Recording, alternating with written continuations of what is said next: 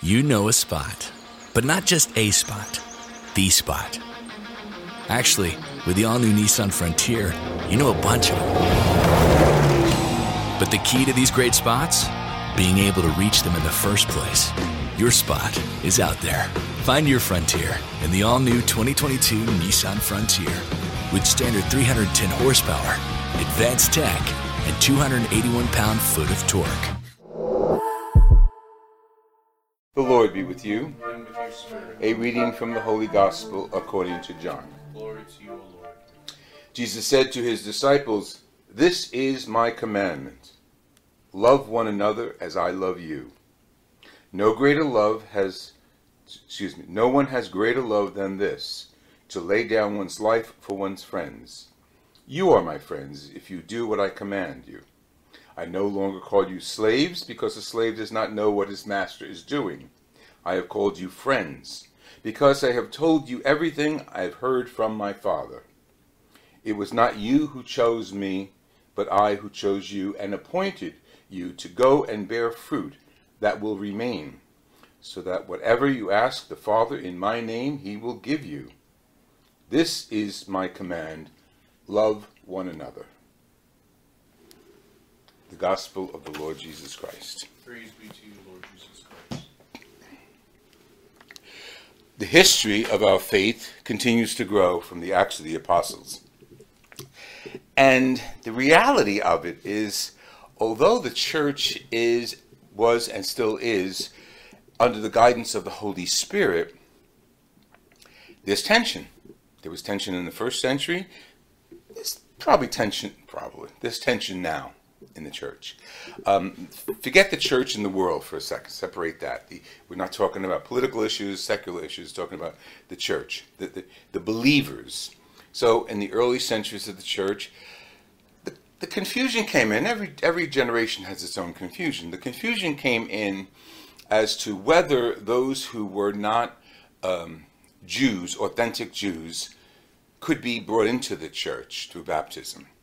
And some of the belief was, well, if they're not Jews, they have to be circumcised and understand the covenant and then be baptized.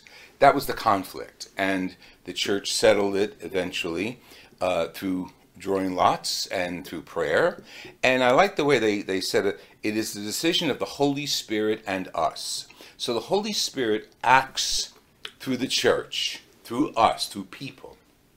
So eventually, like today's selection from Acts of the Apostles shares with us that the apostles in Jerusalem decide to get representatives and send them out.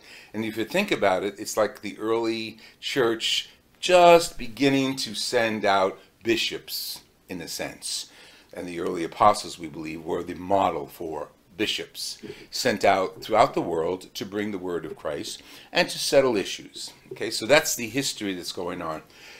But to know that there was conflict and the Holy Spirit was relied upon, God's Holy Spirit coming to us, giving us the grace to say, it's not my side or your side.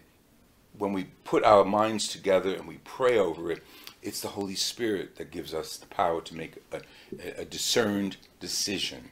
And that's important for us, that we still have the Holy Spirit in our lives today to assist us in making any major decision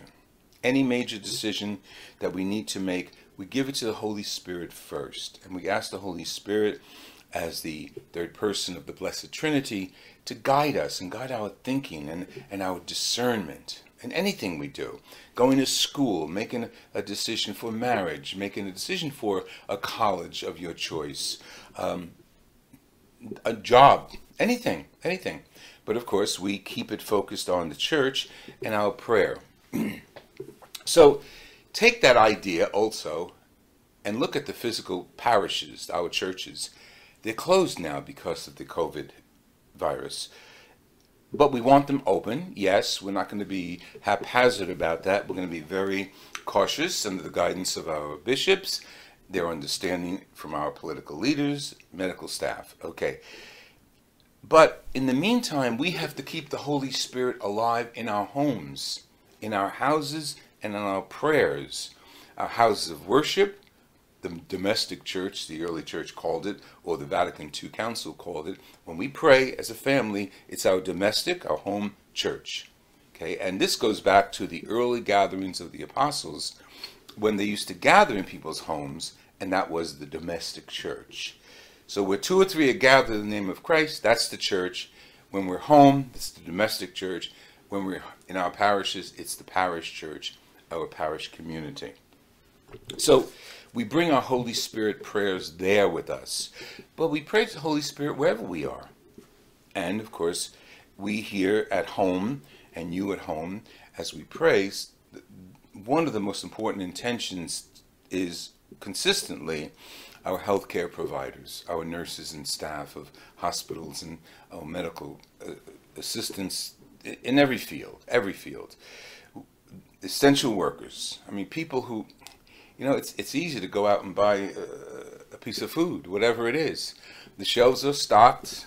Our government is providing incentives for farmers to keep producing, even though some of the methods of carrying the food to the markets is different. But when that happens, pray to the Holy Spirit. Don't take a political perspective. Oh, it's the president, it's the governor, it's the mayor, blah, blah, blah. No, pray that the Holy Spirit is guiding their decisions, guiding the farmers, guiding the healthcare providers, guiding the essential workers. You and I have a job here. We may not be out in the trenches with all of these people, the essential workers, but our prayers have to be. And as the Holy Spirit guided the early church from that little group of abandoned apostles to who we are today throughout the world, the Holy Spirit is still with us, but the Holy Spirit wants to hear from us. That's the purpose of our prayer every day.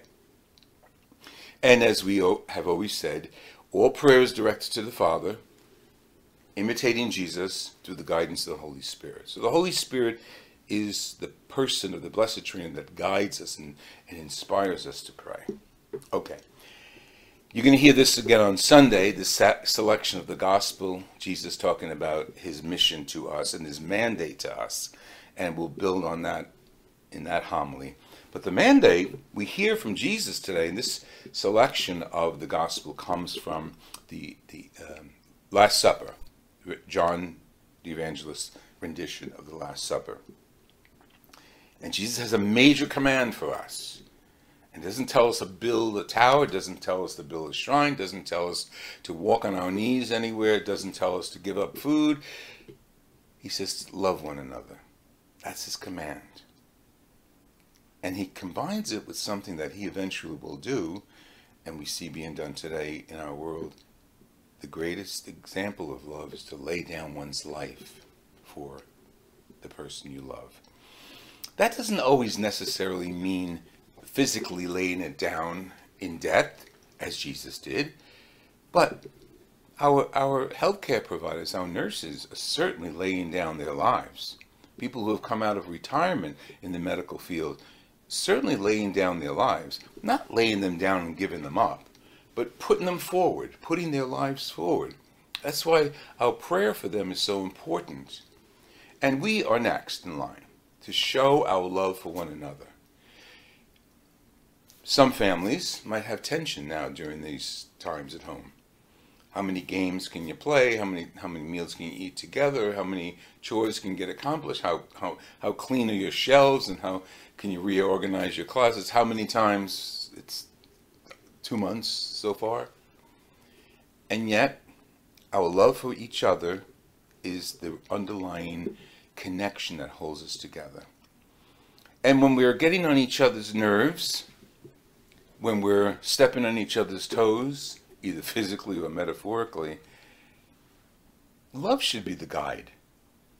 We're Christians. People have to know we love one another by our actions, not our words only, by our actions.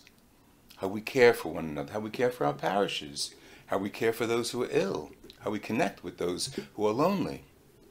This is what a Christian does. So we're ratcheted up a little more during the coronavirus period to show our love to the world and our immediate families as well.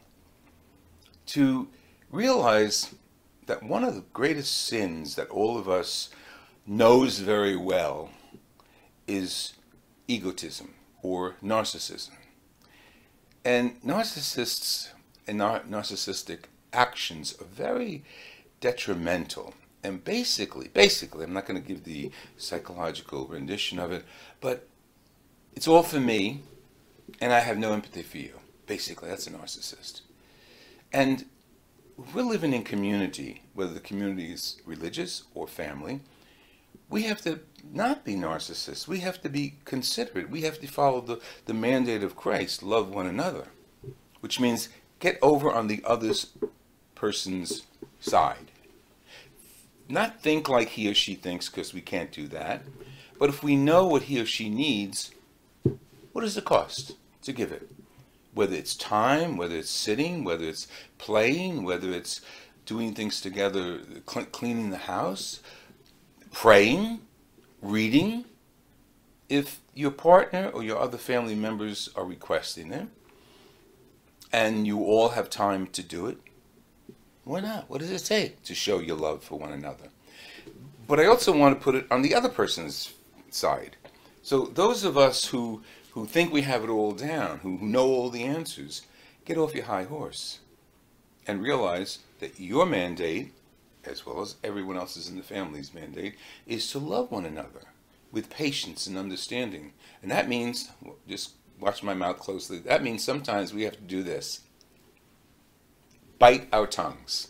Not literally, don't draw blood, but really bite our tongues and not say what we want to say from our gut, but say what should be said from our hearts. And that is, my mandate is to love one another. Let's love one another during this coronavirus. Let's show our respect for each other during this period of isolation.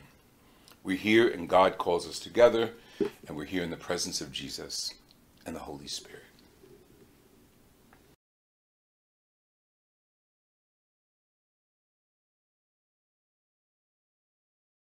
You know a spot, but not just a spot, the spot.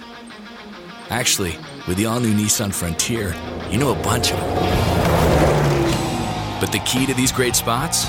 Being able to reach them in the first place. Your spot is out there. Find your Frontier in the all-new 2022 Nissan Frontier. With standard 310 horsepower, advanced tech, and 281 pound-foot of torque. Your favorite things feel made for you. Your education should too. University of Maryland Global Campus, formerly University of Maryland University College, was made to serve the military and working adults like you.